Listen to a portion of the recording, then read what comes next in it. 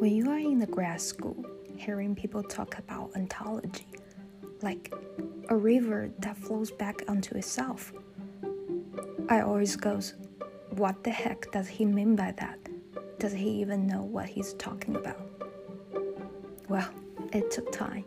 The time to have the chance to work on the site I chose in order to understand. And thank you, Dilip Da Cunha, Anuha method.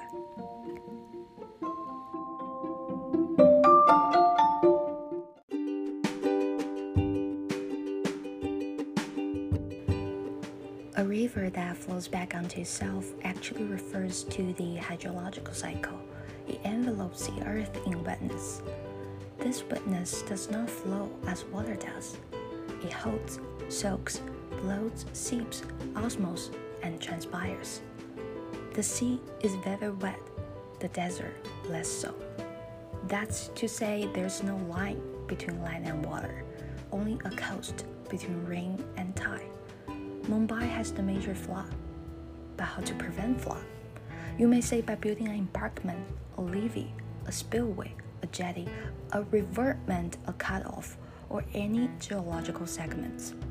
But how to even separate land from water, especially during a summer monsoon? What's the wetness in the ephemeral and the temporal? Before structuring a river by construction, before imagining a river by representation, lies distinguishing a river.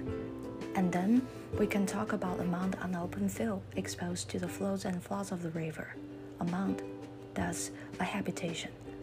Design rather crafts a literacy, constitutes the ground of habitation.